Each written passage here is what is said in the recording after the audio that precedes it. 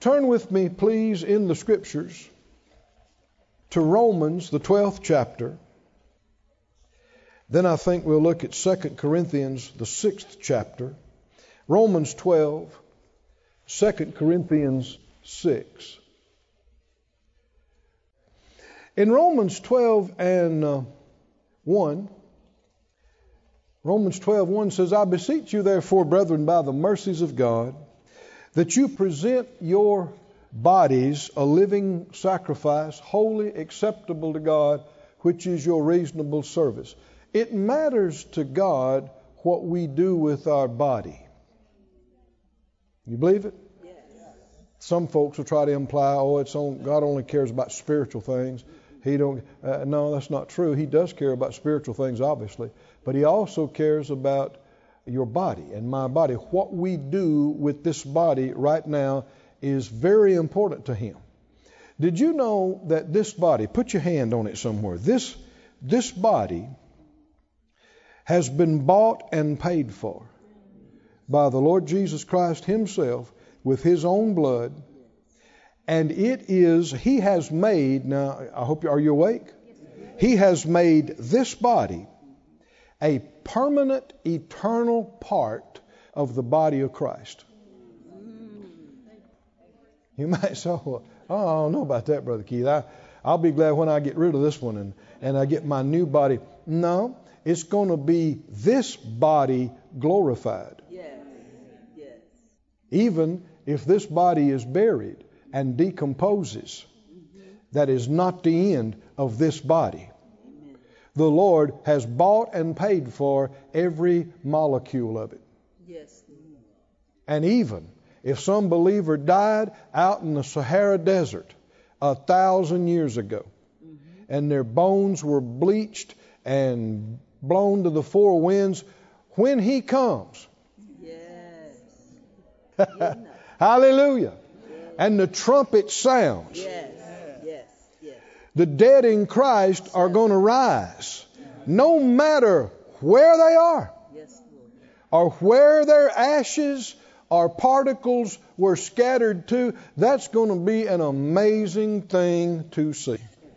It's going to come together from the four corners together, and the glory is going to hit it and go through it, and the mortal will become immortal.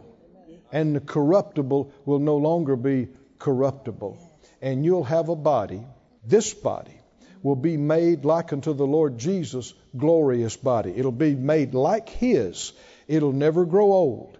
It'll never decay. It'll never wear out. You'll finally have a body that can keep up with your spirit. How do we get into all that? Well, this body matters, and it matters what we do with it down here. Now look in verse 2, Romans 12:2. He said, and be not conformed to this world, but be ye transformed by the renewing of your mind, that you may prove what is that good and acceptable and perfect will of God. Let me read that to you from some other translations. The first phrase says, don't be conformed to this world. That could also be translated, don't be conformed to this age, this present age. God's Word translation says, don't become like the people of this world. Why would you need to tell church people that? Don't become like the people of this present age, like the people of the ungodly world. The Living Bible says, don't copy the behavior and customs of this world. The Weiss translation says, don't be patterned after this age. That's what conform means, is to become the same as. Yes. To become like. To become the same as this world. And listen to the Message on this. The Message translation says, don't become so well adjusted to your culture that you fit into it without even thinking. Now you'll hear modern ministers talking about adapting to the present modern culture so as to be relevant. Well, how do you reconcile that with this? Don't become like the world. The more like the world we are, the less we're able to reach the world. The more like the world we are, somebody say, well, we're reaching a lot of people with what? Social reform? Moral encouragement? That doesn't save. You must be born again. And the gospel is offensive to the ungodly. And if you water it and compromise it until it's no longer offensive, it's no longer the gospel.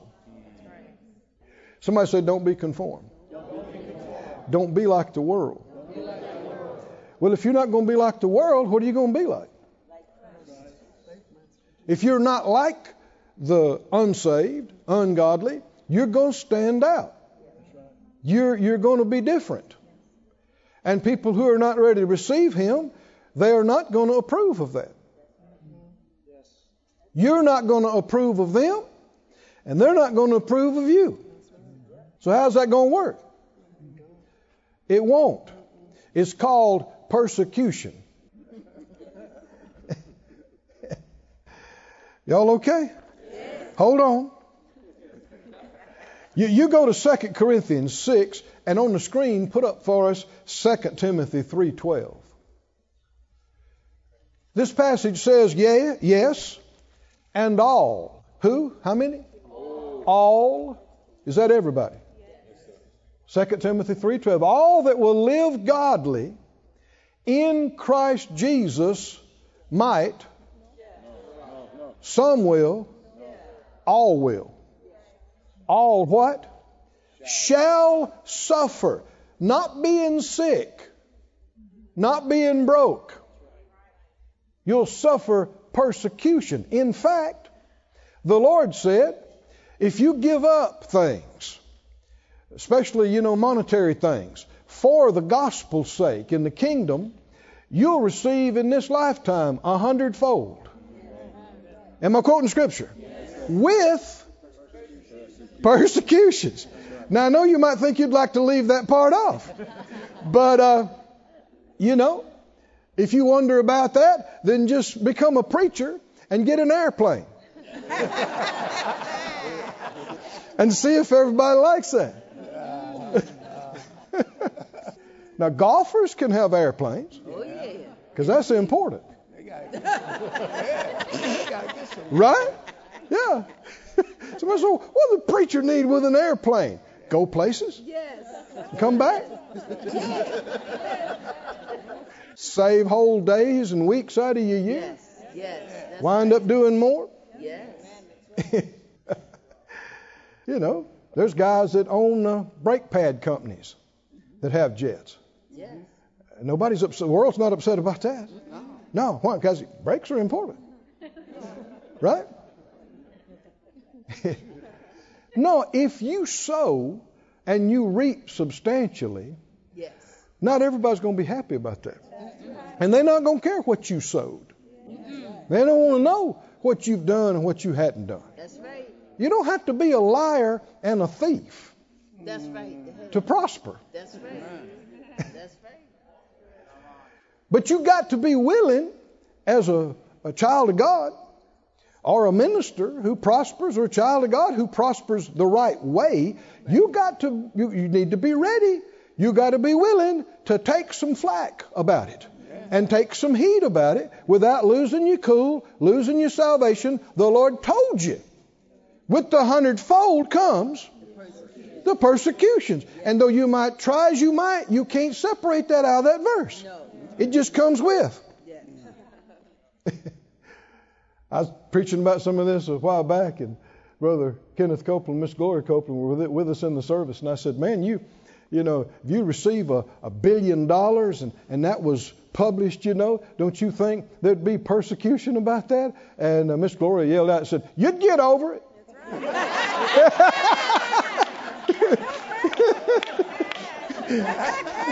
And you will get over it. Is that right?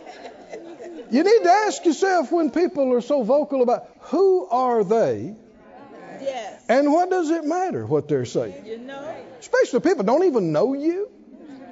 What does it matter? Well, it's obvious. They don't know what they're talking about. They don't even know you. But persecution comes with. And if you live, come on, look at it again.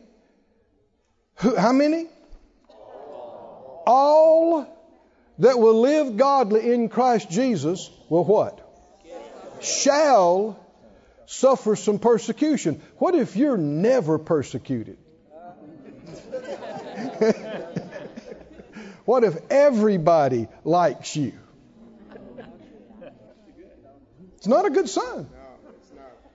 Everybody agrees with everything you believe. I'm talking about all unsaved people and people of other religions. Everybody just happy with you. That's not how they were with Jesus. If we're going to be like Him, that's godly.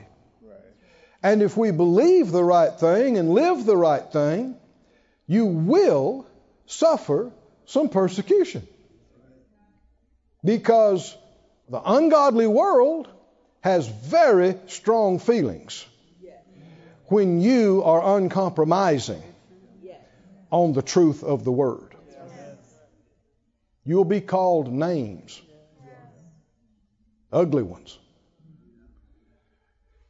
And if you can't bear it, you'll back off. And you'll compromise and become like them.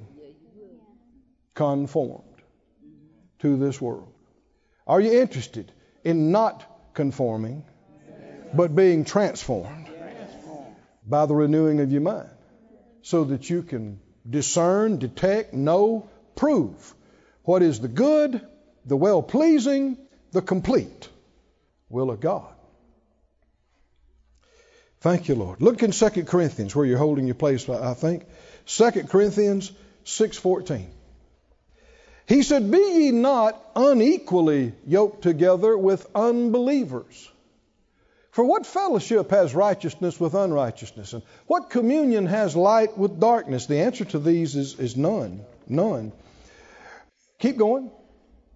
"What concord has Christ with Belial?" A name for the devil. None. "What part has he that believes with an infidel?" How much in common are you going to have with somebody who's convinced that they're an atheist? Now, you don't have to be ugly. You don't have to be rude. But if they really believe that, and you really believe what you believe, you don't have enough in common to do a lot of things. That's right. I mean, you might do a job together. You might complete an assignment. But if you spend a lot of time with people and you get close, you're sharing things in common with them. Because if most of it you don't share in common with them, you won't be comfortable around them. They won't be comfortable around you. That's right. And here's the thing. I'm getting ahead of myself a little bit, but if you fellowship a lot with people, you are fellowshipping also with whatever spirits they yield to. That's right. Yes. Right. Which is why if they don't like the Holy Spirit and you don't like a wrong spirit, how much time can you spend together? And if you spend a lot of time with people, you're going one way or the other. They're coming your way or you're going their way. Didn't the Bible say evil communications corrupt good manners? He that walks with wise men will be wise. Proverbs says, but a companion of fools will be destroyed. Why? Because if you enjoy hanging out with fools, right? What does that say about you? there's a lot of fool in you. Yes, sir. Is that right? That's right. Because if you really, really didn't like foolish stuff, it would bother you hanging out with them all the time. And what you got to watch, the enemy is so subtle. He's so subtle. What he wants you to do is to be deceived into thinking, yeah, but God loves them, and I love them, and I need to show them the love of God, and maybe they don't want to hear the love of God, but you spend enough time with them until their evil stops bothering you. And you become like them, and you haven't realized what has happened to you over the last 8 months, 2 years, whatever. Back 2 years ago, that bothered you when they cussed and used those words, and when they said those things, told those ugly jokes, and did this and that. But you've heard it so much now until you don't even wince. In fact, you laugh at them. Once in a while, you'll remind them that's not good, but you don't realize you have become like them. Conformity. And the Lord gave me this phrase years ago. Tolerance is the first step to conformity. Tolerance. The enemy knows. If you love God and you're living right, he knows he can't get you to just jump from there to just full-blown sinning in that area. That's right. That's right. So what's his tactic? To get you around somebody else that's yielding to those spirits and get you to tolerate it. Yes. Maybe in your mind you're thinking, I'm not going to do it, but you tolerate it because it's them. And he especially, if he can't get you off track, he'll try to get people close to you. Loved ones, kids, friends, siblings that are yielding to it. And he's counting on you loving that flesh so much that you'll tolerate and yield to what they're yielding to. And he doesn't care if it takes 10 years to get you conformed into that. Or 20. He'll plant a seed, try to keep you to, keep tolerating more, and you don't realize you're becoming used to it. You don't notice it. And you're becoming like it. Tolerance is the first step toward conformity. And isn't that one of the most used buzzwords of the day? That we are to be inclusive. That's another one, right? Inclusive and tolerant. Because Jesus was. Let me give you a real good piece of advice. Don't let unbelievers tell you what Jesus preached. Don't sit there and be so ignorant of the Scriptures and God that you nod your head when they tell you lies about who Jesus is. Unbelievers don't know Him at all. You're supposed to know something about Him. Don't let unbelievers tell you what Jesus preached and what He lived. The only reason I say that is because the Lord, kind of surprised me one day. Years ago, I was watching an interview, internationally known interview host, and there was a well-known preacher on there. One reason I wanted to see it, I don't know the guy well, but I've met him, know something about him, and he's a good guy. I like him. And this interviewer, who's not a believer, I think he said that he's not. He was talking about some ungodly lifestyles of different kinds, and he said, well, yeah, but now Jesus, He preached love and acceptance, right? And the pastor said, well, yeah. And when he did, the Spirit of God inside me said, no, I didn't. But now that sounds right, doesn't it? Jesus preached love and acceptance. Who's going to disagree with that? The Bible? I said the Bible. Well, that's what He preached. What scripture are you referring to? Yes. You see how subtle this is? What verses are you talking about? And when the Lord spoke that to my heart, I said, wow, really? And I got into the scripture, got into the New Testament, Matthew, Mark, Luke, and John, took some time, and I went through every place to look at what Jesus preached. You know what he preached? Repentance. And the kingdom of God. Now, is there any difference between acceptance and repentance? Do you see how tricky the devil is? How subtle he is? Unbelievers pointing at us, demanding that we be like Jesus and accepting of whatever people want to do. No. Let's go to another place here. John. Thank you, Lord. 7. John 7, verse 7. Is it true that if you live godly, you'll be persecuted? Yes. How many? All. Are you part of all? Yes. Yep. What if you're never persecuted by anybody for anything? You're not living godly. Can't be, because that verse is true. Yes. You have conformed to the world to the point where it doesn't bother you and you don't bother them. In John 7, Jesus' own brothers at one point didn't believe in him, his natural brothers. Later on they came around, but at this point they didn't. And he said to them, the world can't hate you, but me, it hates. Why? Jesus said, the world hates me. Why does the world hate you, Lord? Come on, read the verse. What? Why? Why? Because I testify of it that the works thereof are evil.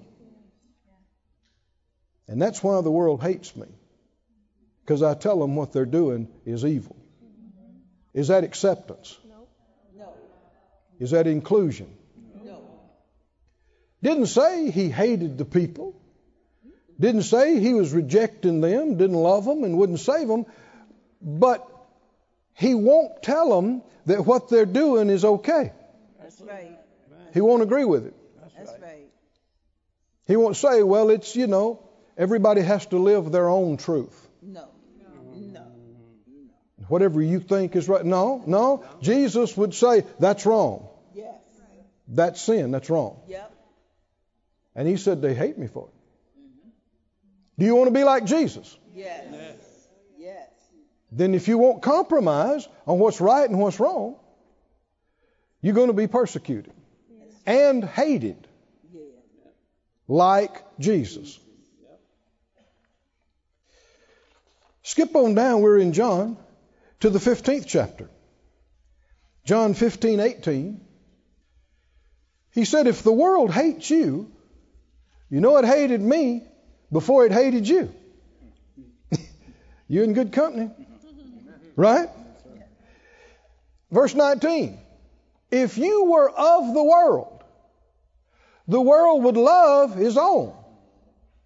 But because you're not of the world, but I've chosen you out of the world, therefore the world hates you. Now, just with what we've touched on this week, I know Phyllis has talked about, read passages of Scripture that says from Ephesians and Colossians and different places about the husband, the father, being the head of the household, the head of the marriage, the head of the wife. I'm quoting Scriptures. That truth is despised in the world. For even saying that, you'll be called a sexist, a misogynist, and much worse.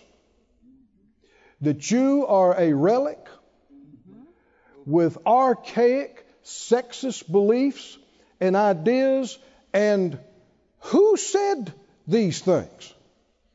We're talking about Ephesians, Yes. Colossians, 1 Corinthians, 1 Peter. But people don't want to talk about that. They don't want you to talk about the Bible. They want to talk about what do you believe? And they want to make it about what you believe and what you think versus what I think and argue and fuss. And that's a mistake. Whether it's with your relatives, your friends, your co-workers, anybody else. Don't let them make it about you and them. What you believe, what they believe. Don't let them do it. The reason I know that is because I learned it the hard way. One of the first messages I ever preached in a little small denominational church. I had just found out, I don't know, a month or two before, that we'd been redeemed from the curse of the law. Whew! Man, I was on a high. I thought, that is the best news I ever heard. I'm still excited about it. Praise God. Even more than ever. And at my little church, they asked me to speak on a Wednesday night. Well, they hadn't done that before. I thought, this is a sign and a wonder. I mean, I just found out we're redeemed. They asked me to speak on Wednesday night. This is the plan of God here, man. So, man, I studied, made me some notes. Of course, wrote them out by hand on a yellow legal pad. This was before the days of computers, I guess. And I got up and I spoke, and I read Deuteronomy 28 about all the bad things in the curse of the law. Then I went over to Galatians 3, and Christ has redeemed us from the curse of the law. And I just getting to going pretty good. And one of the deacons stood up. And he said, Keith, are you saying we don't have to be sick? I said, yeah. He said, And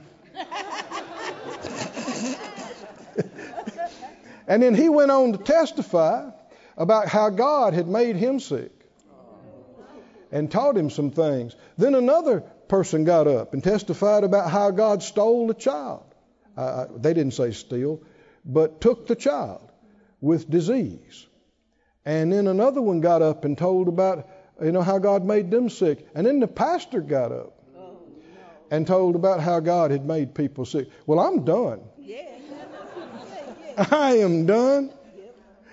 I was 7-8 minutes into my message, and I'm done. So they took up the rest of the time testifying about sickness and God, and I went and sat down, and I went back home. Man, I was not happy. I thought, Lord, that didn't go good, because see, I was thinking it was a sign and a wonder that I got to preach there. It didn't go good at all. I said, Lord, did I do something wrong? What did I do? What should I have done? Of course, I'm as green as can be. And I'm laying across the bed, and the Spirit of God quickened to me. And it replayed through my mind. And he said, I don't mean to hurt a voice, but inside me, the way he'll speak to every Christian if you learn to listen. He said, Keith, these folks needed about a half teaspoon of faith and healing. You tried to give them a truckload. And they choked on it and spit it back at you. I thought, okay, all right, I can see that. Of course, I got no experience at all. And he said, besides that, and it replayed just that, how your mind can do, that deacon got up and he said, Keith, are you saying we don't have to be sick? And I heard myself say, yeah, that's right. And the Lord said, wrong. You didn't say that. I did.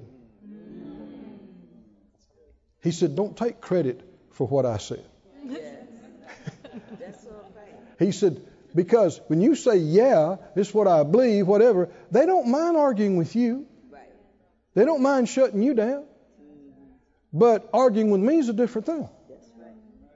What I said. He said, you should have taken them back to the scripture. This verse said this. And then let it be between me and them. Well, friend, the reason I'm telling you that, you need to do that yourself. With every family member, with every coworker, with everybody. Don't get into arguing and fussing about what I believe versus what you believe. Right. Because if we really are people of God, we're people of the Word.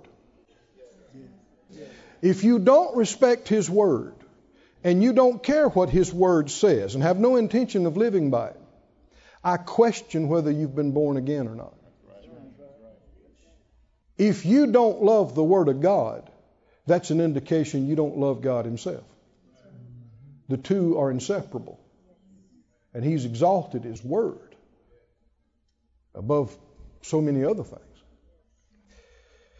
They that will live godly in Christ Jesus shall suffer persecution, and it will be over the Word.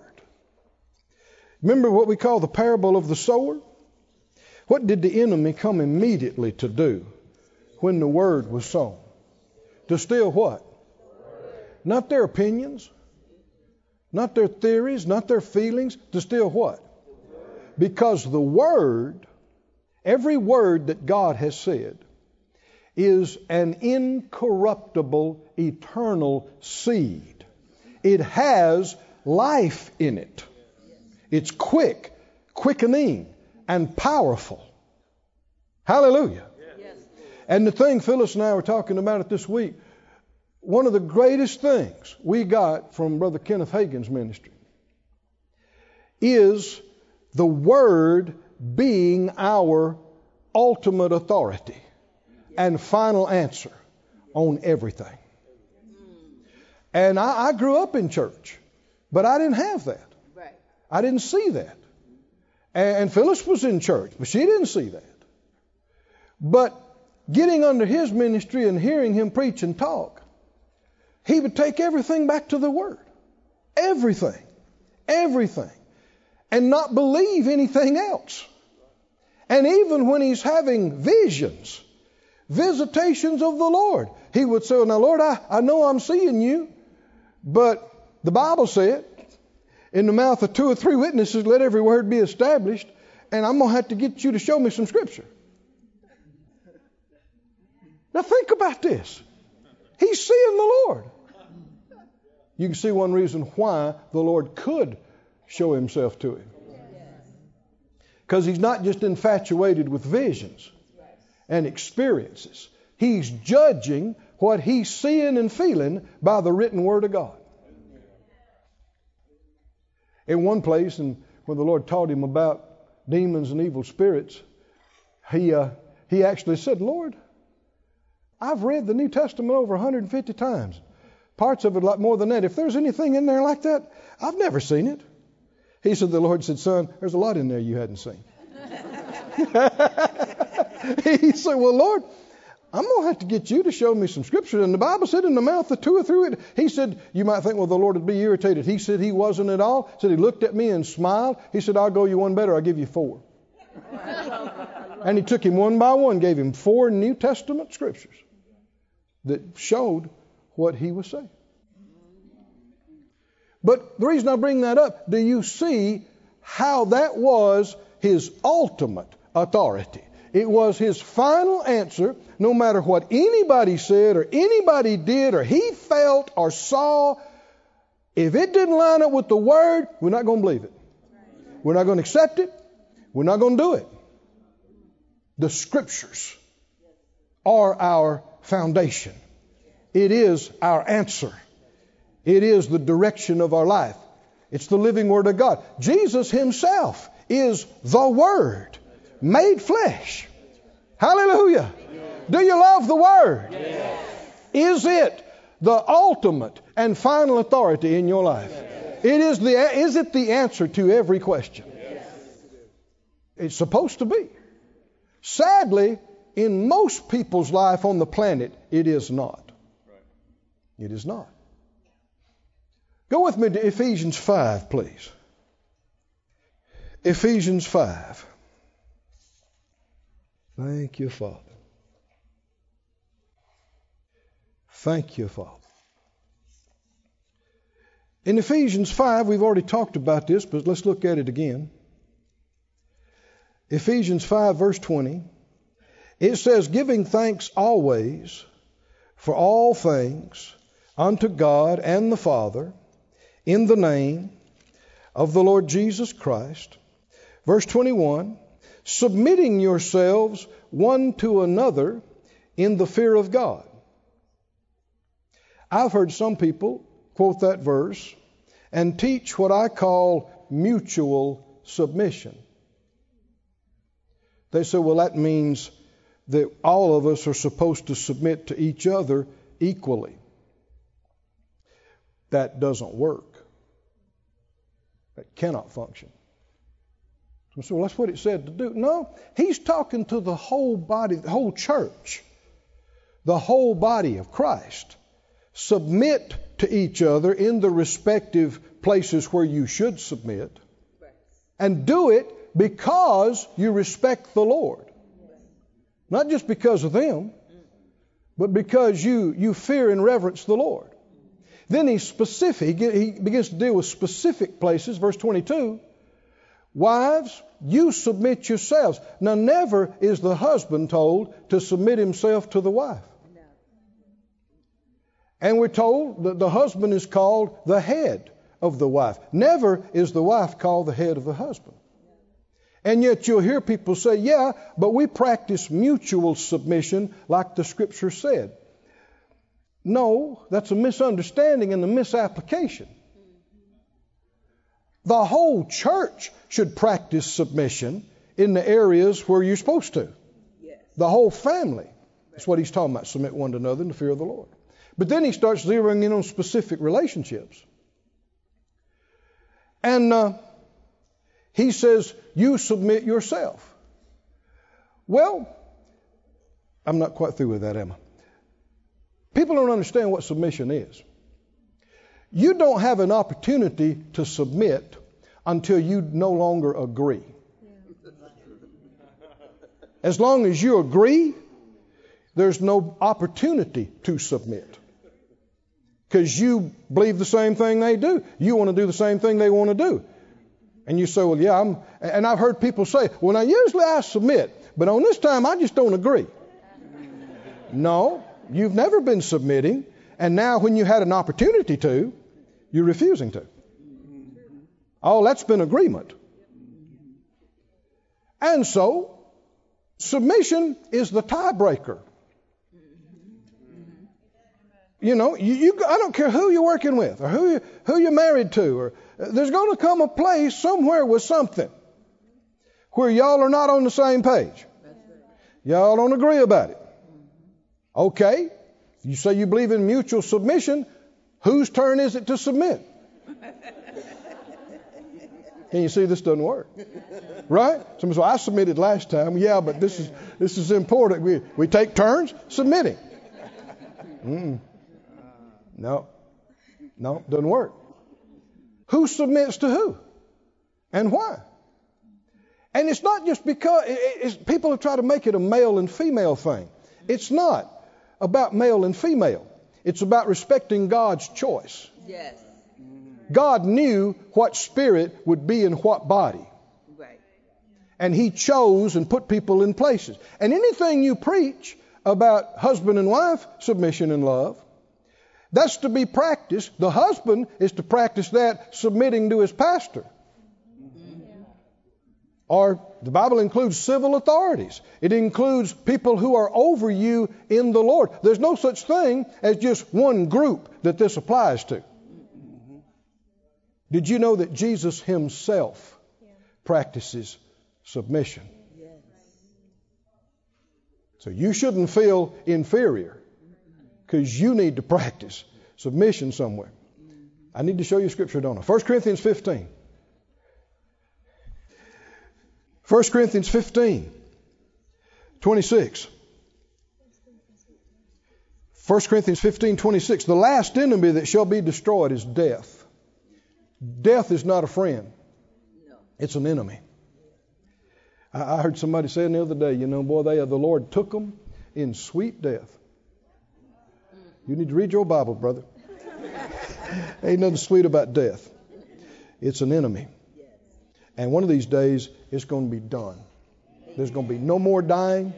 Amen. No more decay. It's an enemy. Amen. One of these days we'll be done with it. Verse 27, for he has put all things under his feet. But when he says all things are put under him, it is manifest that he is accepted or excluded, which did put all things under him. And when all things shall be subdued unto him, then shall the Son also himself be subject to him that put all things under him, that God, the Father we're talking about, may be all in all. Jesus himself, the head of the church, submits himself to the Father. Yes. So he's not telling you to do something. He doesn't do himself.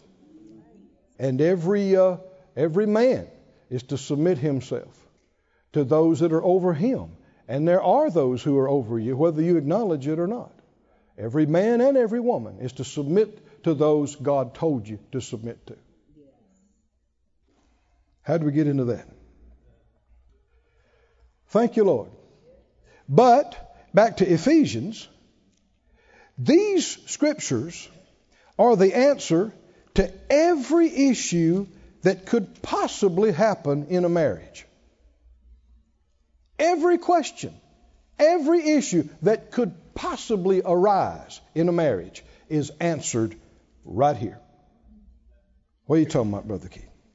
He said, verse 22, wives, submit yourselves to your own husbands as to the Lord. The husband's the head of the wife, even as Christ is the head of the church, and he is the Savior of the body. If you say anything about the husband being the head, and somebody wants to argue with you about it, what should you do? You mention that verse right there.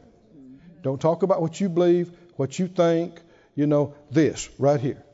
Why would you nourish such an archaic, sexist idea? Well, I believe the Bible. Yeah, but there's gay rights, there's lesbian rights, there's women's rights, there's this right. Are there any believer rights? Do I still have a right? Yes. In this country to believe the Bible? Yes. I don't have to be a hater That's right. to believe the Bible. That's right. That's right. I don't have to hate anybody. That's right. Why can't I believe the Bible? Dude. But will everybody be happy about that? Will everybody accept? No, you may be ostracized. That's okay. You'll be called names. That's okay. You'll be treated like you're ignorant. You're just unenlightened.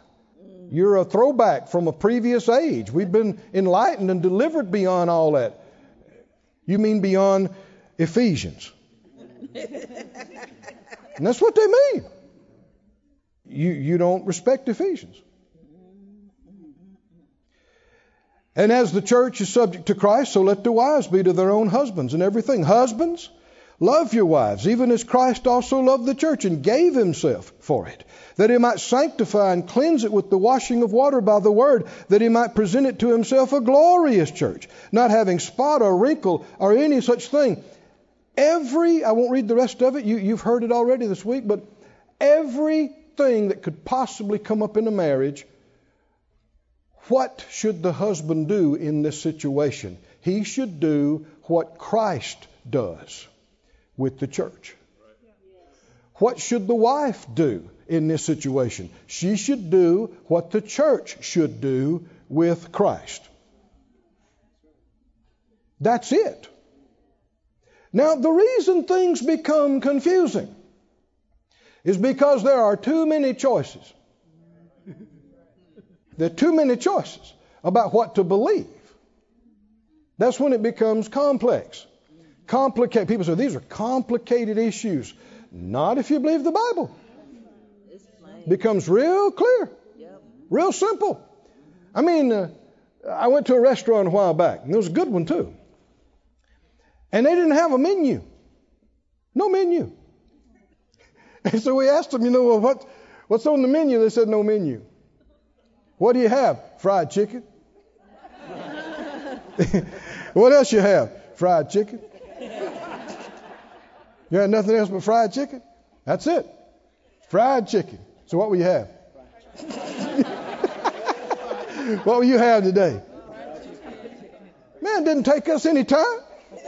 Is that right? I didn't labor over the decision. Huh?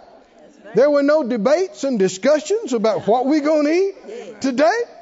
Because there's only fried chicken. There's only one choice. That's it.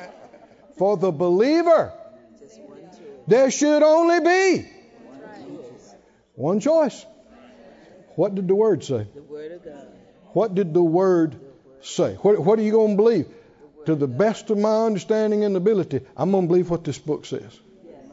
And when I get more light on it, I'll believe that and walk in that. And how many understand? That'll keep you busy. Right? That'll keep you busy every day and every night, walking in the light of what you see in His Word. If you do love Him, then you'll love His Word. And even if you're going the wrong way, if He tells you in His Word He doesn't want you to go that way, that this is His will, not that, then for you, that's it. It's over. It's settled. You've got His Word. Now, there are no other options. No matter what the world is doing, there are no other options. I want to talk about another issue here for a little bit. That is, it's a big thing in our time. It has been for a lot of times. But what about so-called LBGT? What about same sex? What do you believe about that? Well, I've already told you the right answer, but are there different opinions about this? Oh, it's a lot of things. What does the Word say? No. No. I'm going to read some scriptures to you, then I want to take you to some scriptures. Genesis 1:27 said, God created man in His own image. In the image of God created He him, male and female created He them. And the issue is what people call gender identity. People say, I don't identify with the gender I was assigned. You'll hear that phrase. I was assigned this gender at birth. I was assigned male gender, but I don't feel like a male. I feel like a woman. So I identify as a woman. And you'll find that this issue has become more and more and more complex. It used to be LGB. Then it's LGBT and LGBTQ.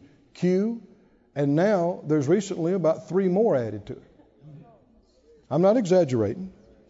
There's lesbian, there's gay, there's bisexual, there's transgender, transsexual, queer, bigender, pangender, gender fluid, and non-binary. Now, people are very serious about this. What does this mean? I overheard a talk show host interviewing a woman about her young son, just a child, and referred to, how's he doing? And she said, well, we don't call him he. Well, you just contradicted yourself. What do we call it? She said, well, some days he feels like a boy, so I treat him like a boy. But then other days he feels more like a girl, so I treat him like a girl.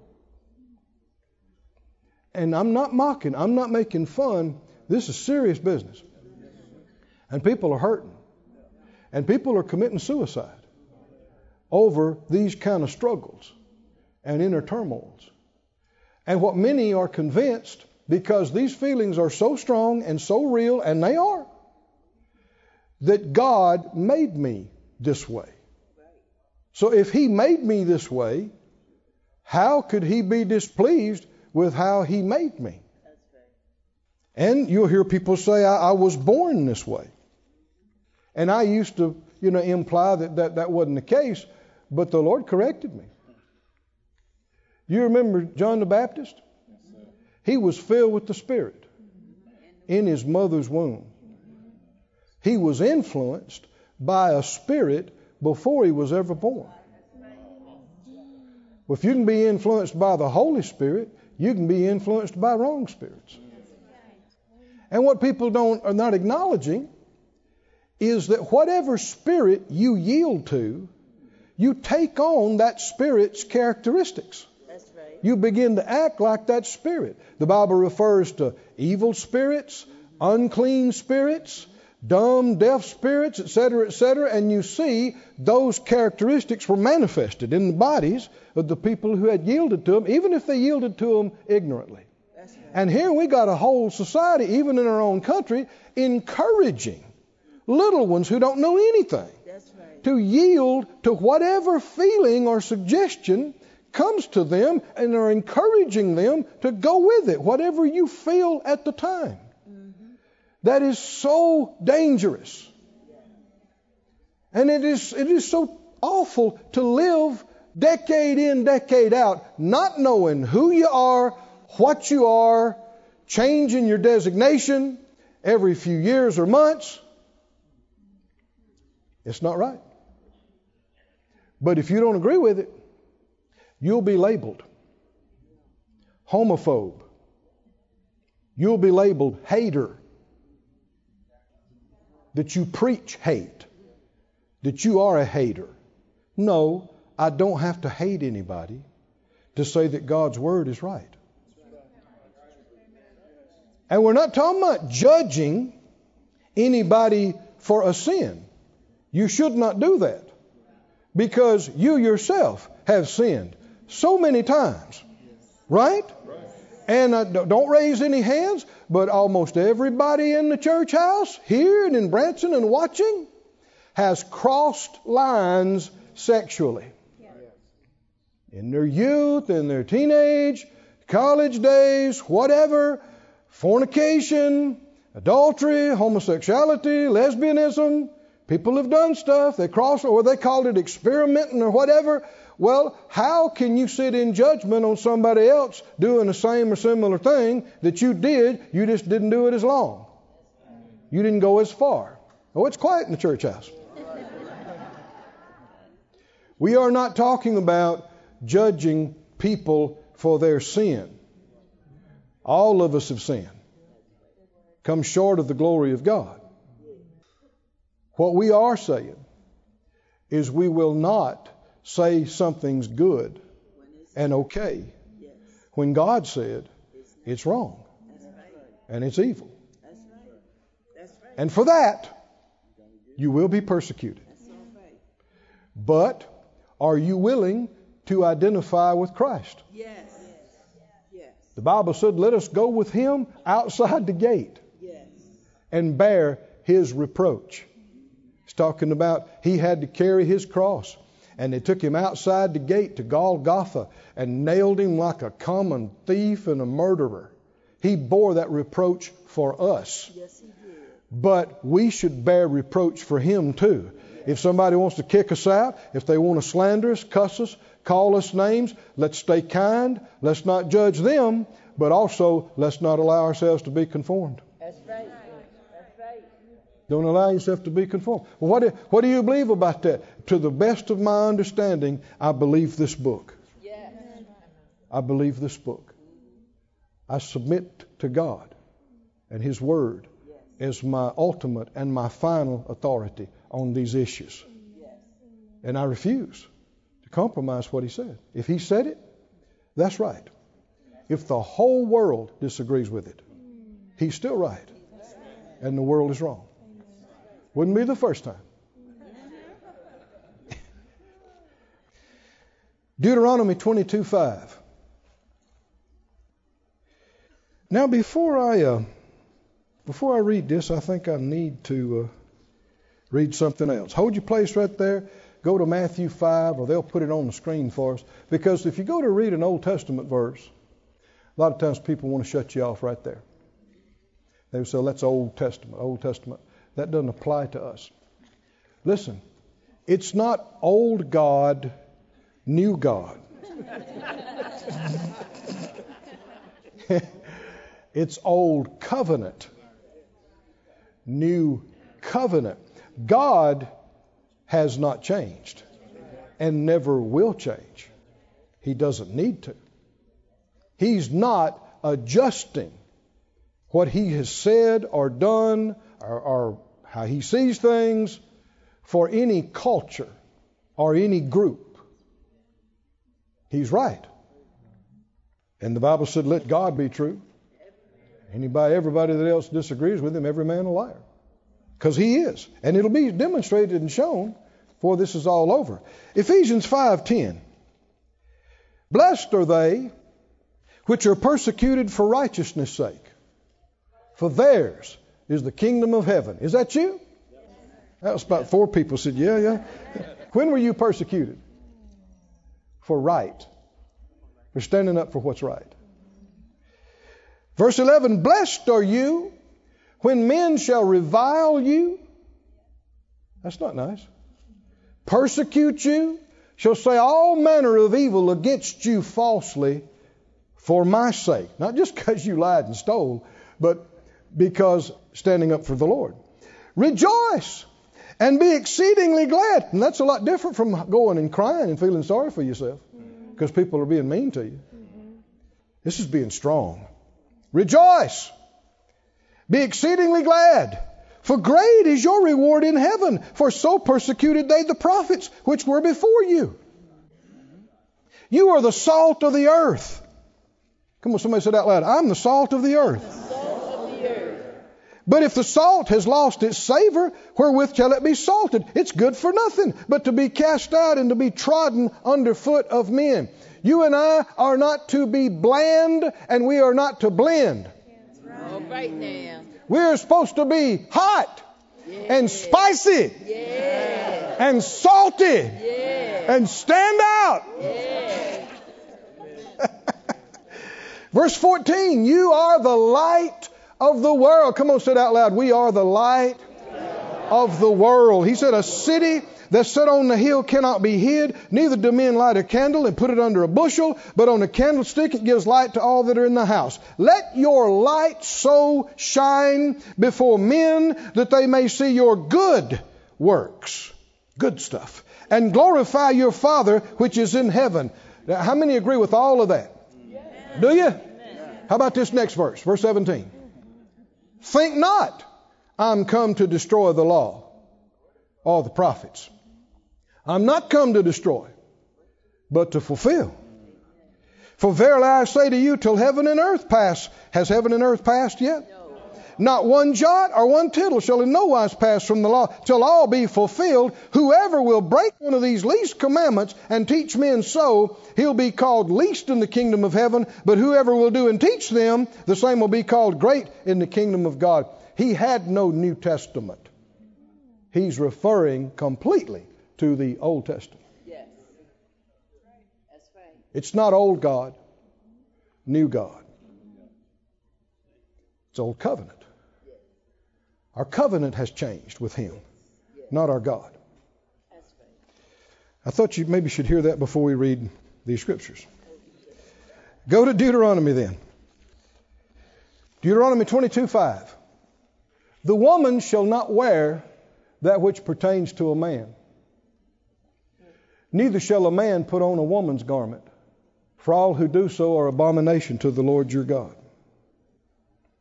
The NET says a woman must not wear men's clothing, nor should a man dress up in women's clothing. Anyone who does this is offensive to the Lord your God. Has he changed on that? No. This is transvestite, transsexual. Do we have an answer on these things? Yes. Whether you like it or not, did the Lord say something about it? Yes. What do you believe? The Word of God. That'll make you stand out. Even when it's playing stuff, men shouldn't be putting on dresses. Women shouldn't be trying to see how masculine they can look. No. According to The Word of God. the Word of God. Go with me to Leviticus 18:22. I heard a man say one time who was he said he was gay, he was homosexual, and he said he wouldn't stay in certain hotels because he knew they had Bibles in them. in the rooms, and he knew they had this verse in it. Heard him say that. Leviticus 18:22. He despised it so much that if he knew there was a Bible in the room that had that verse in it, he wouldn't stay there. But is Leviticus 18:22 the Word of God? Yes. Can we just throw it away? No. Can we say it's Old Testament, so it doesn't matter? I just read you a whole passage. Jesus said, if you say that, you'll be least. You shall not lie with mankind as with womankind. It is an abomination.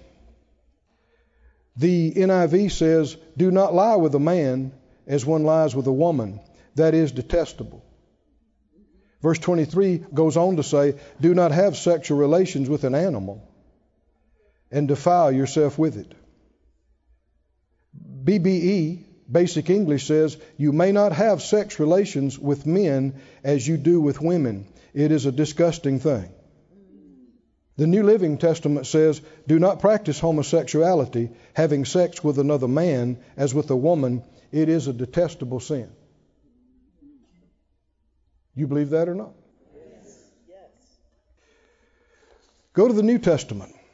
Romans chapter 1. I'm not hating on anybody. One of the big things I care about is our young people. And they are being pushed so hard to consider if they are homosexual or lesbian. These days, if a boy happens to wear a pink shirt to school, they're liable to send him to the counselor, who for the next 2 hours will try to convince them that they're homosexual. This is wrong. I said, this is wrong. And there is tremendous pressure to shut us up about this. Tremendous pressure. Should we shut up? No. Should I be afraid? No. Should I be willing, if need be, to suffer for preaching this? Yes. Should you be willing? Yes. Is persecution still a thing today? Yes, it is. It's never gone away. Did I write this? No. Did you write this? No. Is it okay to despise the Bible? No. And to tear whole pieces of it out and say that doesn't apply anymore, let's throw that away? Or to imply God's changed his mind. When did God change his mind? Now, do not misunderstand me. He doesn't hate people that are in these lifestyles any more than he hates people who are fornicating, or people who are committing adultery, or people who are lying and stealing. He doesn't hate them, but he hates this. In fact, if you go back and look at it, the promised land was occupied before he gave it to the Israelites.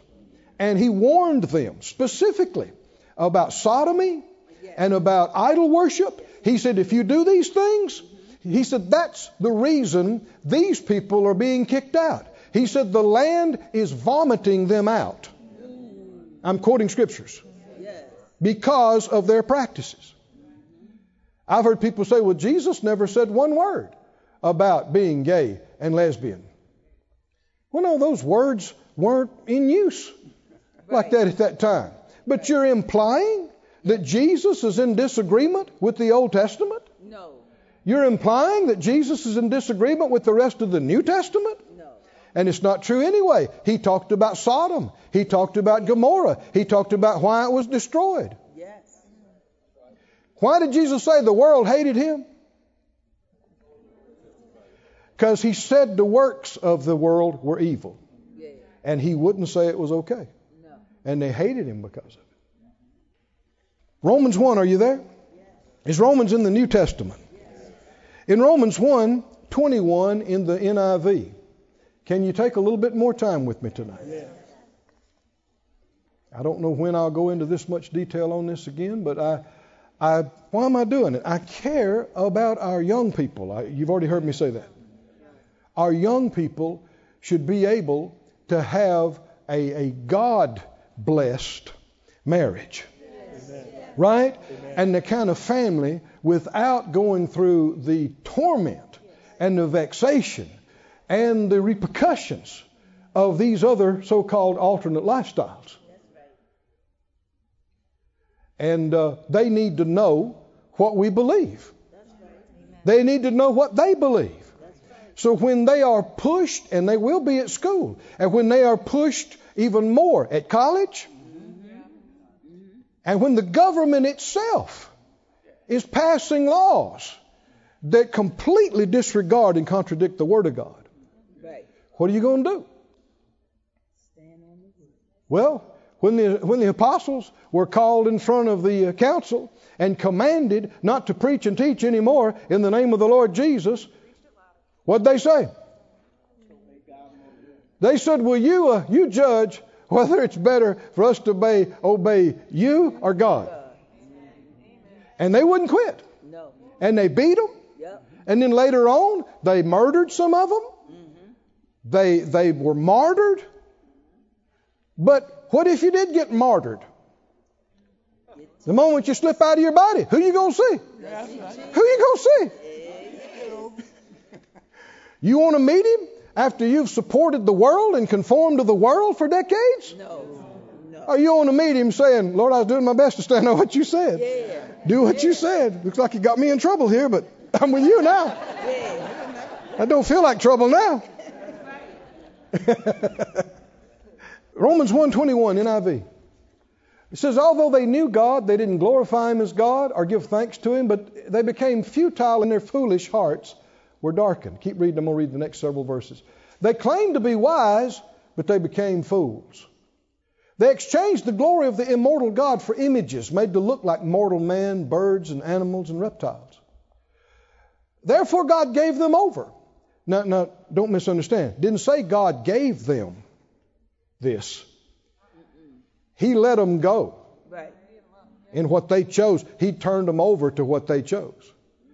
Over in the sinful desires of their hearts to sexual impurity for the degrading of their bodies with one another. They exchanged the truth of God for a lie and worshiped and served created things rather than the Creator. There's a big move on right now in our own country to worship the earth instead of the God that created the earth. It's called green religion, and it is a religion. The earth is not our mother. No. Worshipped and served created things rather than the Creator, who's forever praised. Keep going. Because of this, God gave them over. Didn't give them, He just left them to it. Gave them over to it. Shameful lust. Even their women exchanged natural relations for unnatural ones. That's talking about women and women. In the same way, the men abandoned natural relations with women and were inflamed with lust for one another. Men committed indecent acts with other men and received in themselves the due penalty for their perversion. The Amplified says in verse 27, "The men turned from natural relations with women and were set ablaze with lust for one another, men committing shameful acts with men, suffering in their own bodies and personalities the inevitable consequences and penalty of their wrongdoing and going astray, which was their fitting retribution. And so since they didn't see fit to acknowledge God or approve of Him or consider Him worth knowing, God gave them over to a base and condemned mind to do things not proper or decent, but loathsome." Go to 1 Corinthians 6. Are these New Testament passages? 1 Corinthians 6, verse 9. 1 Corinthians 6:9 says, "Know you not that the unrighteous shall not inherit the kingdom of God? Be not deceived, neither fornicators, nor idolaters, nor adulterers, nor effeminate, nor abusers of themselves with mankind." Now the word for effeminate is a soft man. And the abusers of themselves, that word's literally sodomite. Sodomites, those who lie with men. He said, verse 10, "Nor thieves, nor covetous, nor drunkards, nor revilers, nor extortioners shall inherit the kingdom of God." Now, we're not saying that one of these is just far and away worse than the rest of them, but all of these are shown to be wrong and unacceptable to God and will disqualify you from inheriting the kingdom.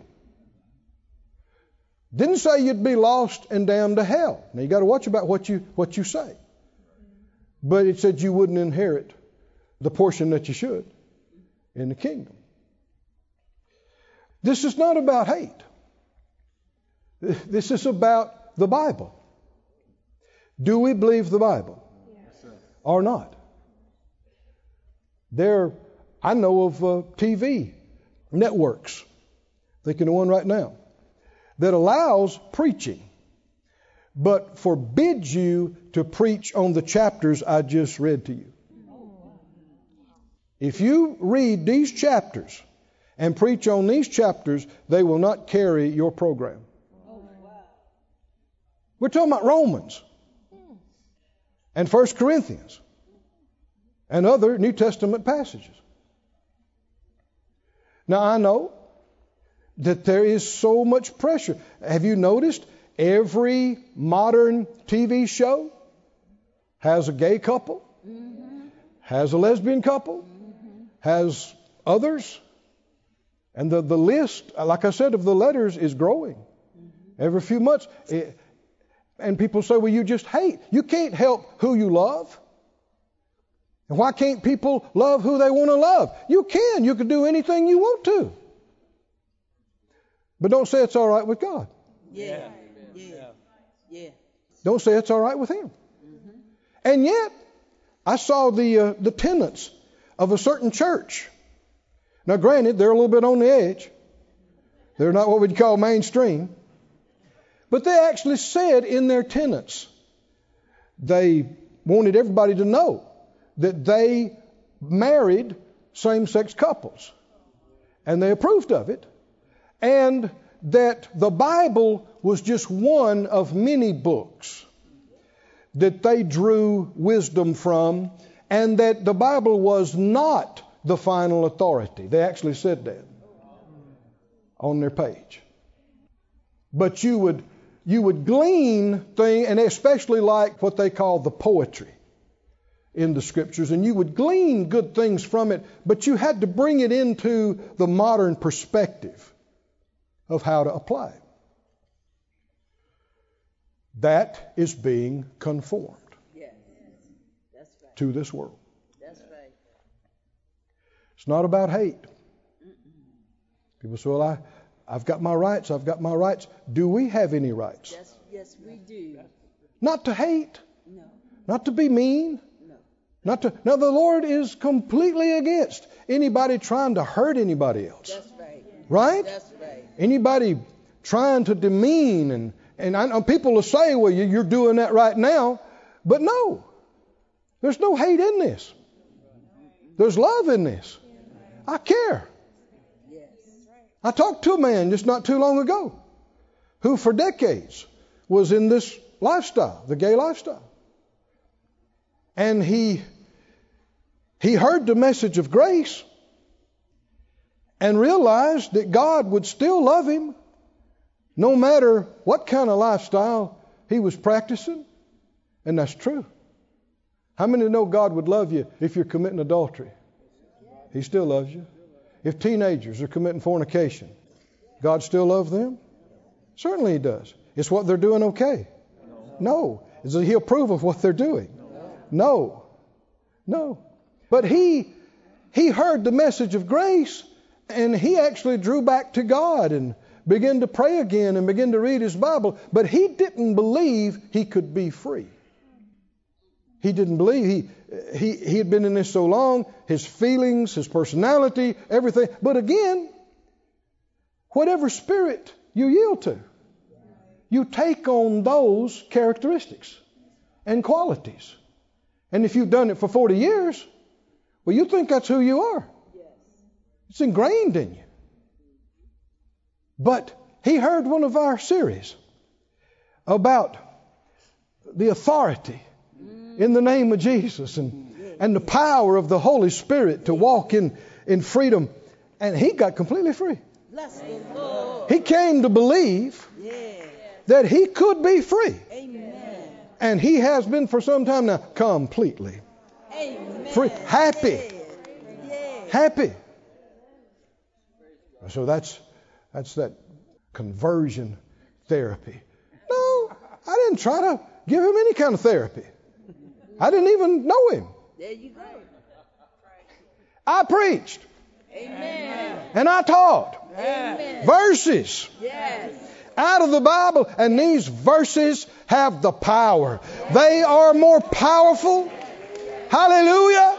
And they're sharper than any two-edged sword. They can pierce right through you and right through any problems or junk or habits or addictions that you've had, and can separate you from it. Oh, somebody say glory to God. And can give you the power to be who God intended for you to be. Me, nor you, nor anybody is supposed to allow our desires to define us. Come on, I want you to say it out loud. My desires don't define me. My feelings don't tell me who I am or what I am. You know who I am? I'm in Christ. That's who I am. I'm who He says I am. I'm what He says I am. And any feeling or desire that's not in line with that, I am to cast it down. I am to resist it. Is that right? Resist. Not just go with it. I'm to resist it. Resist it. Yield to His Spirit. Resist every wrong spirit.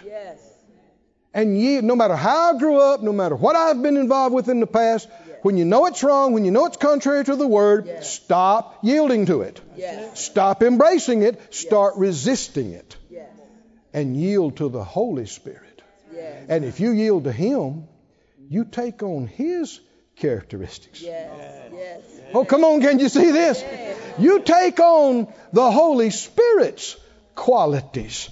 What are those? The fruit of the Spirit. Love, joy, peace, long-suffering, gentleness, goodness, faith, meekness, temperance. You become like the Master. Oh, somebody say, thank you, Lord. You're yielding to His Spirit. You take on His qualities. You take on His characteristics. The Bible said even concerning the disciples in the beginning days of the church, when they saw some things happen, they took note of them that they had been with Jesus. Why? Because they're talking like Him. They're acting like Him. They're praying like Him. They're walking in authority like Him. Oh, somebody say glory to God. Thank you, Lord. Thank you, Lord. In closing, I think we'll see. Go to John 13th chapter. Thanks be to God. Now let me say this again. Don't argue with people about what you believe versus what they believe. Just don't do it. Give them a scripture. Make it between them and the Lord.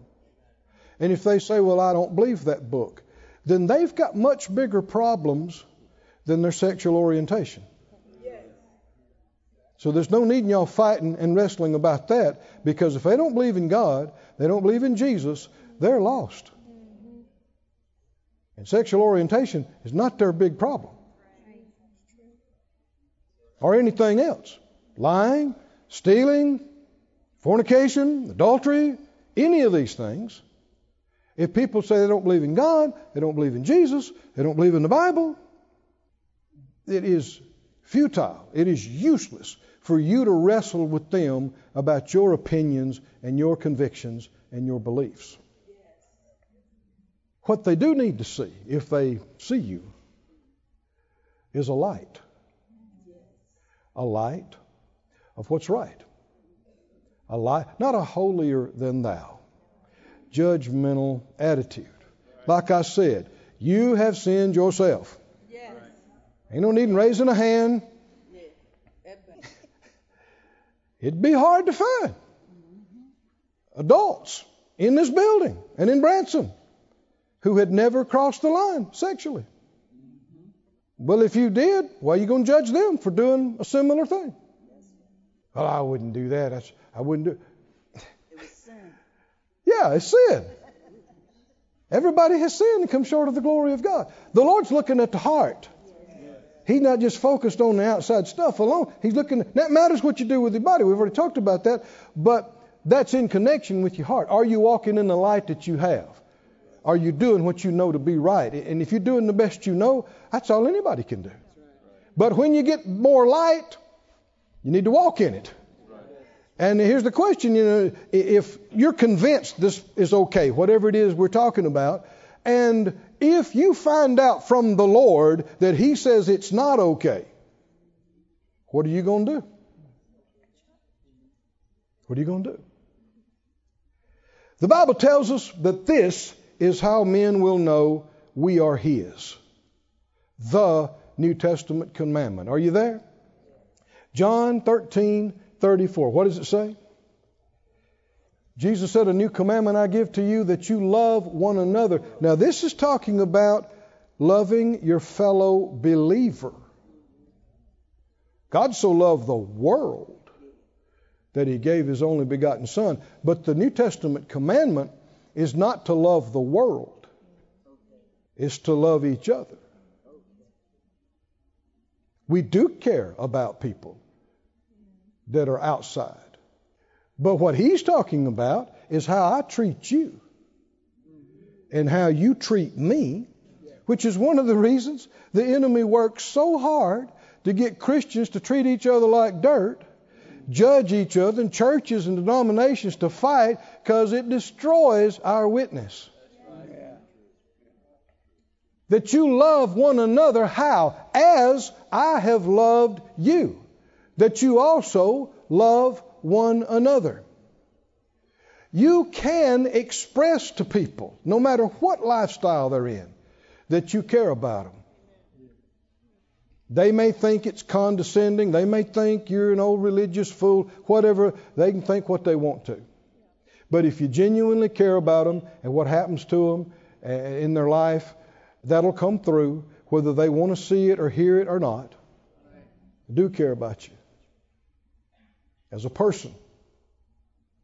But I'm not going to agree with your lifestyle that violates 40 scriptures. Not going to say, doesn't mean I hate you. It means I love God and I love His Word. And that's my standard. That's my authority. Somebody say, love one another. Verse 35, by this shall all men know that you're my disciples if you have love, again, to each other. One of the biggest things we should have is, instead of arguing with people about whether their same-sex relationship is okay or not, if you are married, it's possible that people can see Christ and the church by watching you. And nobody has that except godly believers, man and woman in a covenant. That's right. That's right. Anybody said they did, lied about it. Because you can't get it That's right. any other way. That's right. Somebody say Christ and the church. Answer to every question in marriage. This is our light. Remember He talked about in that passage, let your light so shine. Yes. People may see those good things. How we treat each other. Not wrestling with them, arguing with them about what you believe, what I believe. How I treat my wife. Yes. How she treats me. Yes. In front of believers and in front of unbelievers. Yes. Is one of the biggest things going on in our life that will have an impact. Yes. Because if people are out of the will of God, if they're doing things contrary to the will of God, and we're doing the will of God, whether they admit it or not, they will see things in our relationship that they don't have and cannot have. That's right. That's right. And if they're honest, they'll want it. Right? That's right. Not acting holier than thou, not trying to preach to somebody all the time or push something off on them. It's not preaching what to do, it's living what to do for ourselves. We do it first and foremost for ourselves. Right. Right? That's right. But is it true that it is to be a living type of Christ and the church? Somebody say Christ and the church. Christ and the church. Is it possible for people to see Christ and the church, though they have never heard one preached message? Could they see Christ in the church? By looking at a godly man, godly woman, love each other, keep covenant, walk in love with each other, walk in faith together, have an anointing on their lives. You can't get that in the world. Can't find it anywhere in any other religion, in any other belief system. You cannot find it. It's light. It's life. Hallelujah.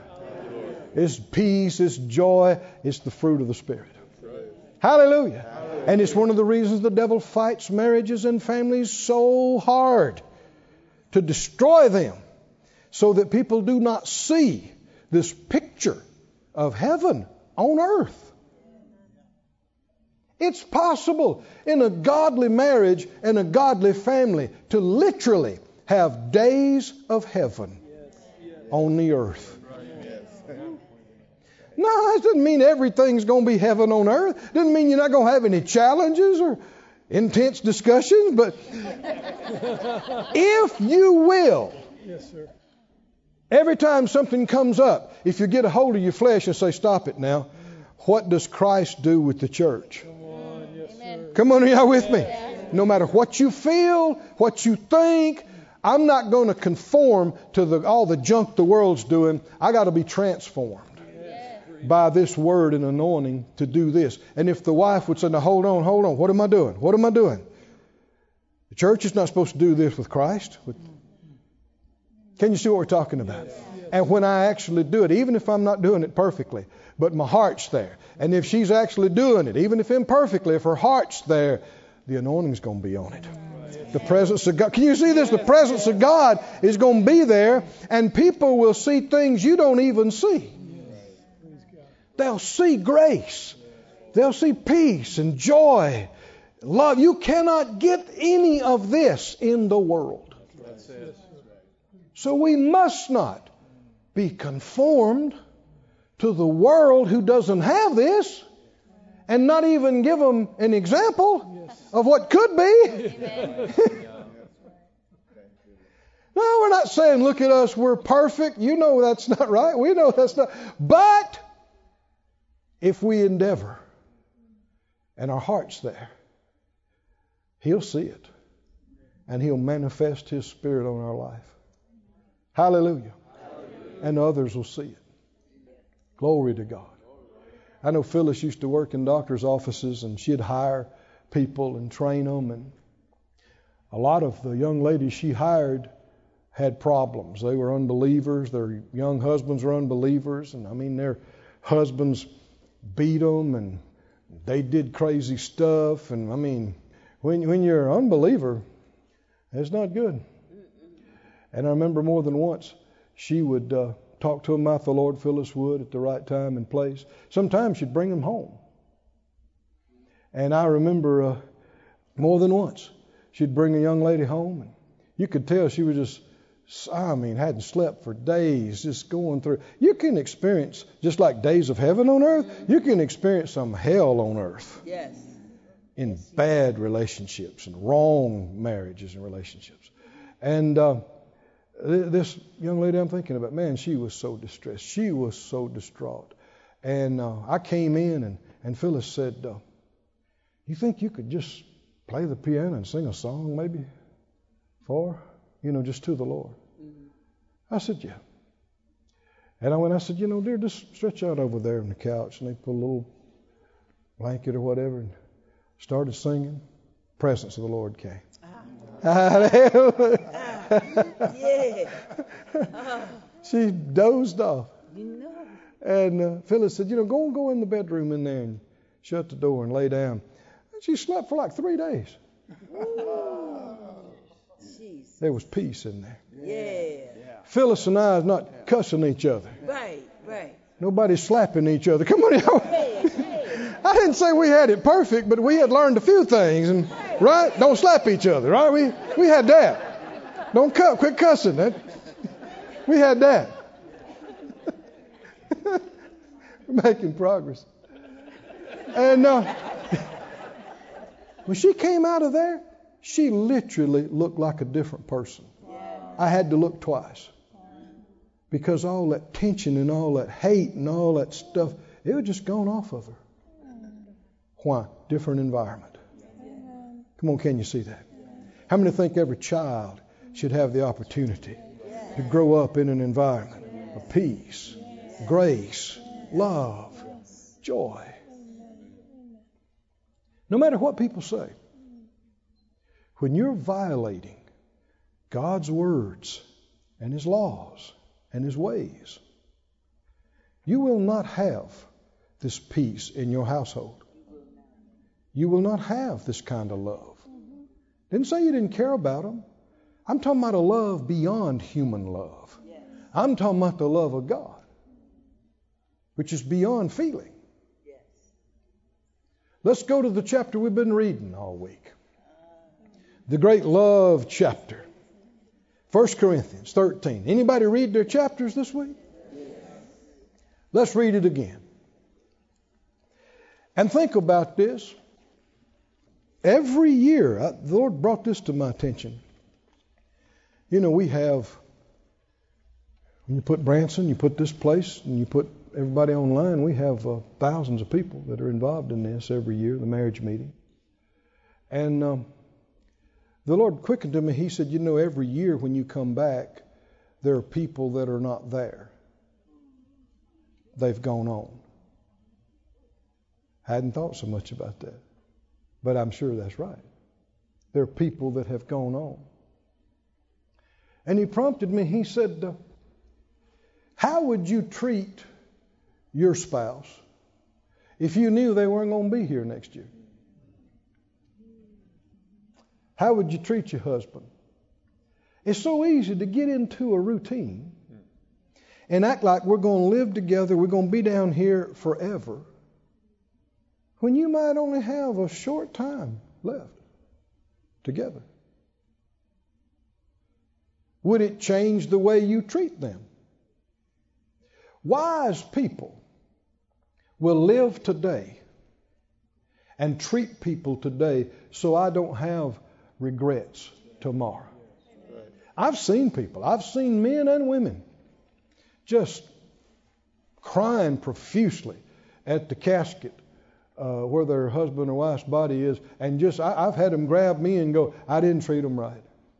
I didn't treat them right. I didn't appreciate them and just be in you had to minister to them to try to help them. Well, for one thing, are they a believer? Yeah. Are you a believer? Yeah. You're going to see them again real soon. Y'all can talk about it. You hear people say, yeah, but I didn't get a chance to tell them and before they left and I didn't. You're going to see them again real soon. If you live another 50 years, it'll go by like that. You'll see them. So don't act like those who have no hope. But it's just better when something comes up on your heart, say something nice for your spouse. Go ahead and say it. Help me out. Just go ahead and say it. Something comes up on your heart to do something nice for your spouse. Don't say, well, maybe next year, maybe 10 years, maybe. Do you have 10 years? Do you know that? They got to be led, but you got to watch about putting things off indefinitely, because you can wake up one day and your time is gone. You don't have the time. Let's treat each other so we have no regrets. Amen. Right? Yes. Tomorrow, or next year, or next 10. How are we going to treat them? The 1 Corinthians 13 way. The God kind of love way. 1 Corinthians 13:1, I'm reading the Living Bible. The Living Bible. He said, if I had the gift of being able to speak in other languages without learning them, and could speak in every language there is in all of heaven and earth, but didn't love others, I'd only be making noise. There's some people that think they're all that because they do a lot of talking in tongues. But according to this, you can talk in tongues day and night. 40 different languages of men and of angels. And if you don't walk in love, it doesn't mean anything. You haven't accomplished anything. We believe that or not? If I had the gift of prophecy and knew all about what's going to happen in the future, if I knew everything about everything, but I didn't love others, what good would it do? It's not about how much you know. There are people that are considered brilliant and geniuses by other people, and they are not nice people. Nobody can live with them. And they're miserable people. Some of these people commit suicide before they're 50 years old. They are so miserable. Being so smart doesn't make you good or happy. Now, I'm not advocating dumb. But you being so impressed with yourself about how more intelligent you are will not assure you any kind of enjoyable life. How do you treat other people? How do you treat other people? He said, even if I had the gift of faith so I could speak to a mountain and make it move, I'd still be worth nothing at all without love. If I gave everything I have to poor people, and if I were burned alive preaching the gospel but didn't love others, it would be of no value whatever. You could give $1 billion to charity, and if you didn't have a heart to care about people, if you did it for publicity or as a write-off, didn't mean a thing in the eyes of God. Doesn't make you anything. Verse 4, tell me about this God kind of love. Patient and kind. Not just patient, put up, but kind while you being patient. What's the opposite of patient and kind? Impatient? Mean? I hear somebody say mean. That's it. Impatient and mean. Okay, so if you're impatient, you got no patience with your spouse, you're mean with them, and they're not here tomorrow. How are you going to feel about that? People are leaving here all the time. They tell us two people leave this earth somewhere almost every second. Two more. One of these days, me and you, out of here.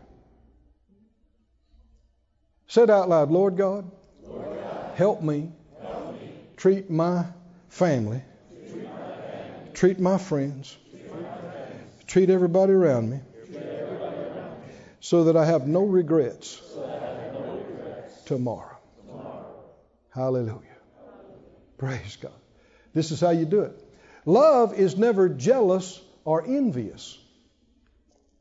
You should never be threatened, men, by your wife's success. You should be happy for her. Well, that was weak, wasn't it? What if she makes a lot more money than you? Y'all in covenant together. Is that right, y'all in covenant together. Have you ever read about the Proverbs 31 woman? Huh? That's right. Have you noticed the parts about the man in there? Talks about this woman, how beautiful she is. She dresses in these purple robes. She considers a field, buys it. She's making money off of textiles, fabrics, clothing, fashion industry. Said her husband is known when he sits in the gates. He's known. He comes on. She says, baby, I just sold that piece of real estate over the other day. Made $500,000. You did. You are truly a virtuous woman.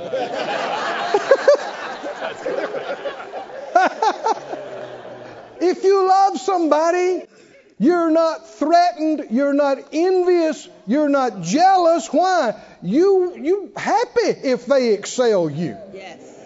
You're happy if they demonstrate more intelligence than you. And if you're on the same team, that's your wife. It's a reflection on you. That's your husband. Reflection on you. Now, you think we'd know this, but man, there are husbands and wives everywhere just running each other down. People get their spouse out in public and just tell all their failures and just mock them, and they don't know. You're doing that to yourself. You're doing that. You're telling everybody what a failure and what a mess up they are, and they look at you and go, well, you're the one married her. Husbands, the better she does, better you look. Wives, better he does, better you look. Y'all are covenant. Not envious, not jealous, not boastful, not proud. Keep going. Never haughty or selfish or rude. Is it okay to be rude at home when nobody else is around? Well, if you're not going to be rude, what are you going to do? You ask instead of demand. You use words like please and thank you. With Harry? Yes. With Harry. People say, well, I can't wait till I get home so I can just let my hair down, be myself. Well, who you being out in the world? That's called fleshing out. And it's not okay. And if you do it, you'll regret it. One of you's probably going to go before the other one. It's rare to go at the same time.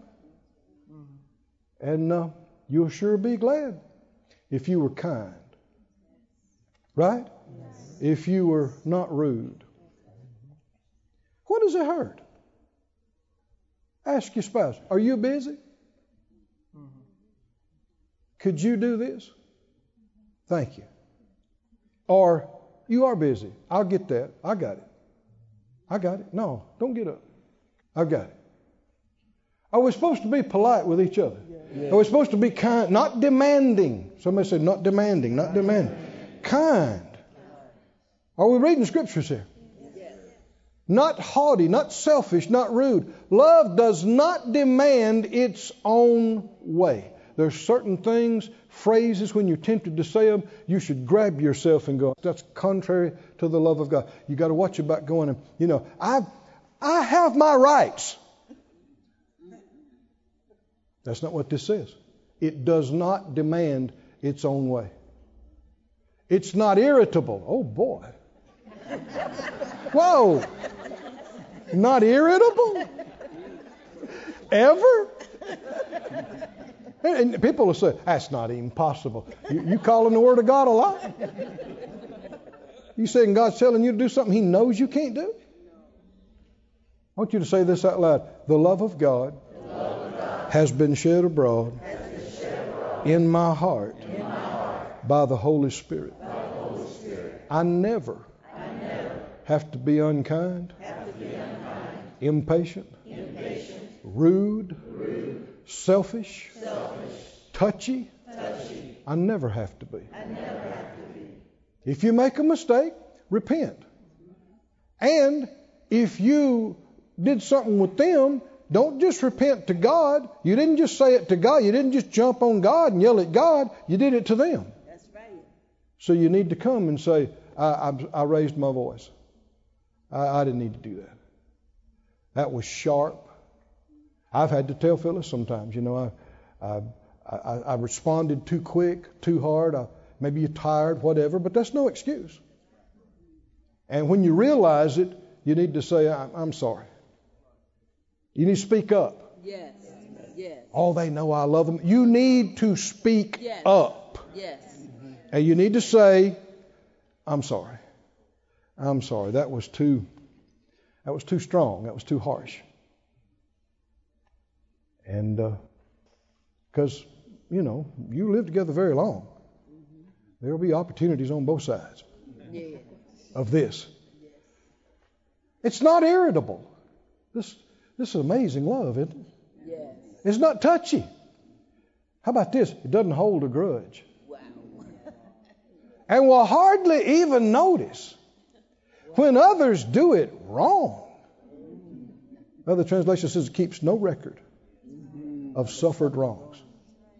If you walk in love like the Lord tells you to, people will think you're naive. But you'll be so secure you don't care. Somebody comes up and slaps you, bam! You'll go, what happened? You tripped. And your hand fell across my face. You see a little bit later, it says it always believes the best. Right? About somebody. And it keeps no record. It doesn't keep, you can see a lot of people. Somebody does them wrong, you can see it in their eyes.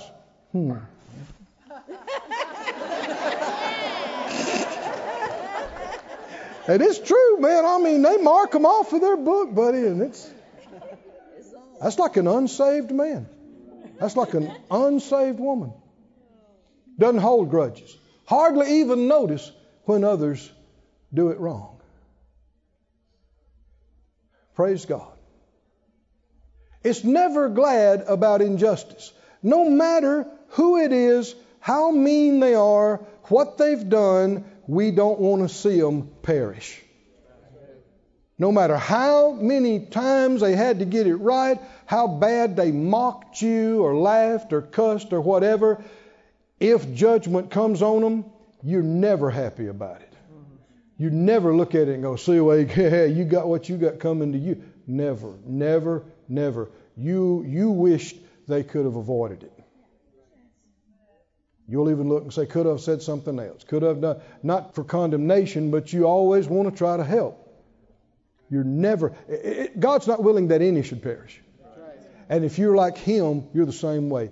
No matter how much the world says they got what's coming to them, they deserved it, you never feel that way. You want to see everybody get free. Everybody get saved. Everybody get healed. Everybody get blessed. It rejoices whenever the truth wins out. These verses that we've been reading about, that much of the country would mock us and despise us for even reading, what will that truth do for you? Help me out. What will it do for you? No matter what people think, it can make you free. And the sad thing is people don't realize how terrible of a bondage they're in. And they're fighting for their rights to stay in bondage. And many don't see it. Love rejoices when the truth wins out. Keep going. Verse 8. If you love someone, you'll be loyal to him no matter what the cost. You won't lie for him. You won't lie for anybody. But you won't forsake them, even if other people write them off. No matter the cost. You'll always believe in them, always expect the best of them, always stand your ground in defending them. Praise God. Verse 8. The special gifts and powers from God will someday come to an end, but love goes on forever. Someday prophecy and speaking in tongues, languages, these things will disappear. But down at the end here in verse 13, there are these three things that remain. Faith, hope, and love.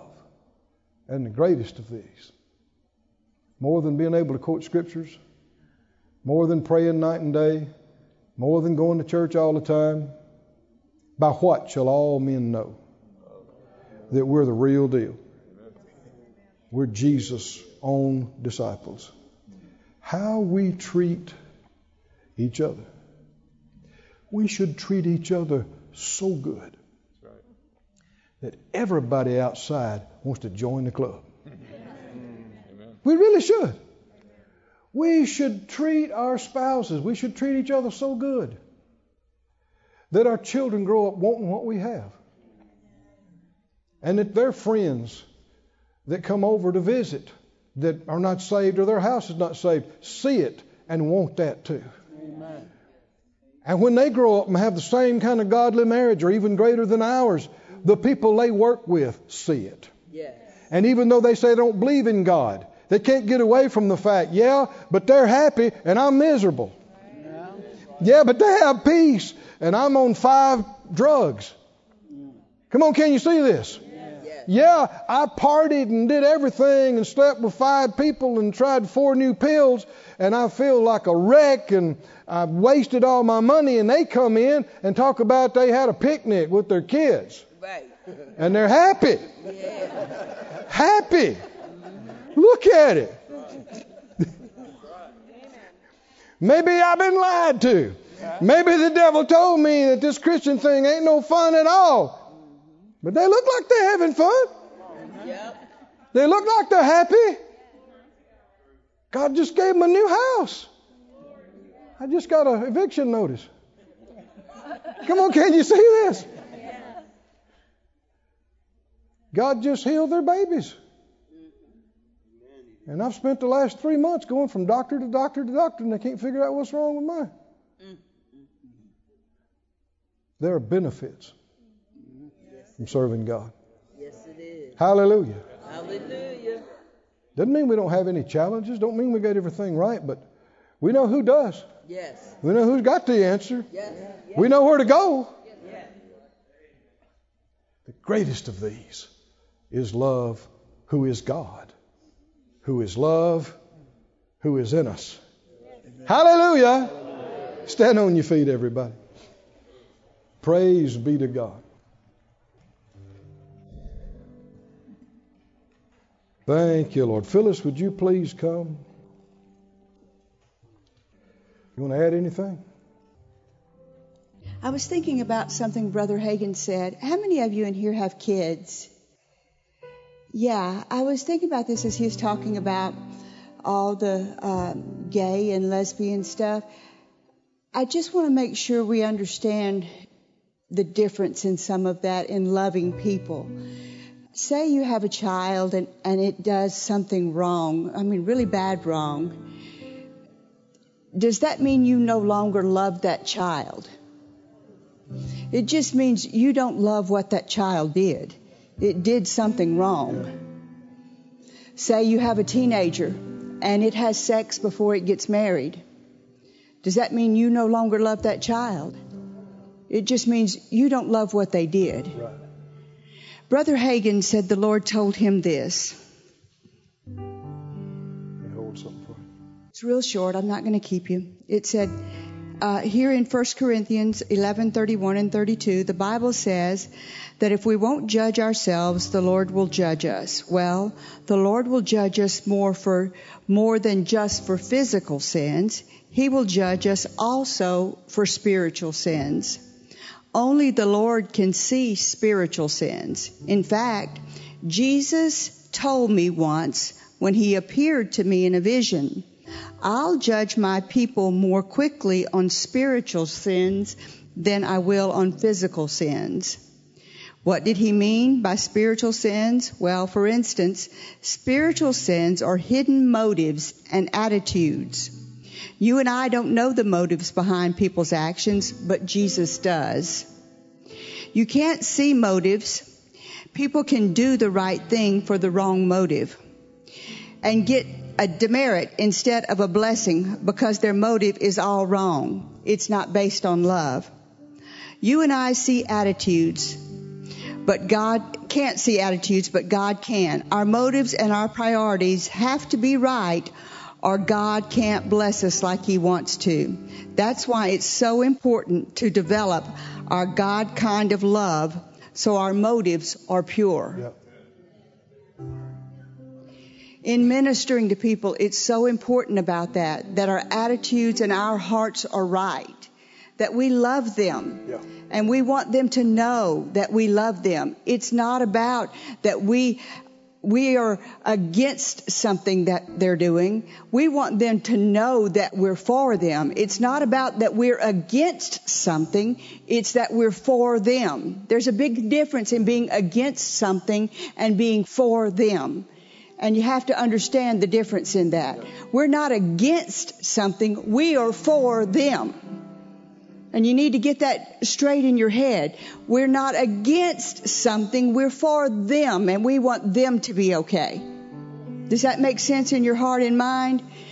That series, I believe, that Keith was talking about, if somebody wants to hear it, or you know someone that might want to hear it, that really helped this young gentleman and other people that we've had that's listened to it, or that you might know, I believe was Transformed. And the one on In Your Control. In Your Control. Are very good series about this. And we have people, if you are here in this building, or you're out there watching on the internet, or you're in Branson, and it's an area that you want to overcome, and you want to be free of, we are ready, willing, and the Lord helping, able to minister to people and help you get free in these areas. There'll be people on the phones. There'll be people up here. Dave and our other guys and stuff will be up here, because we know this is an area that people have struggled in and they have hurt in. And we are for you. We are not against you, and we love you. And then the other side, back to the marriage stuff for just a moment. When Keith and I were having our troubles back years and years and years ago, the most important thing that you can do when the devil's tried to tear your marriage apart is put one foot in front of the other and not quit. That's the most important thing that you can do, is just not quit. Maybe, and some people have gone so far, maybe you can't stay in the same room together, or maybe you can't even stay, around each other too much, but just don't quit.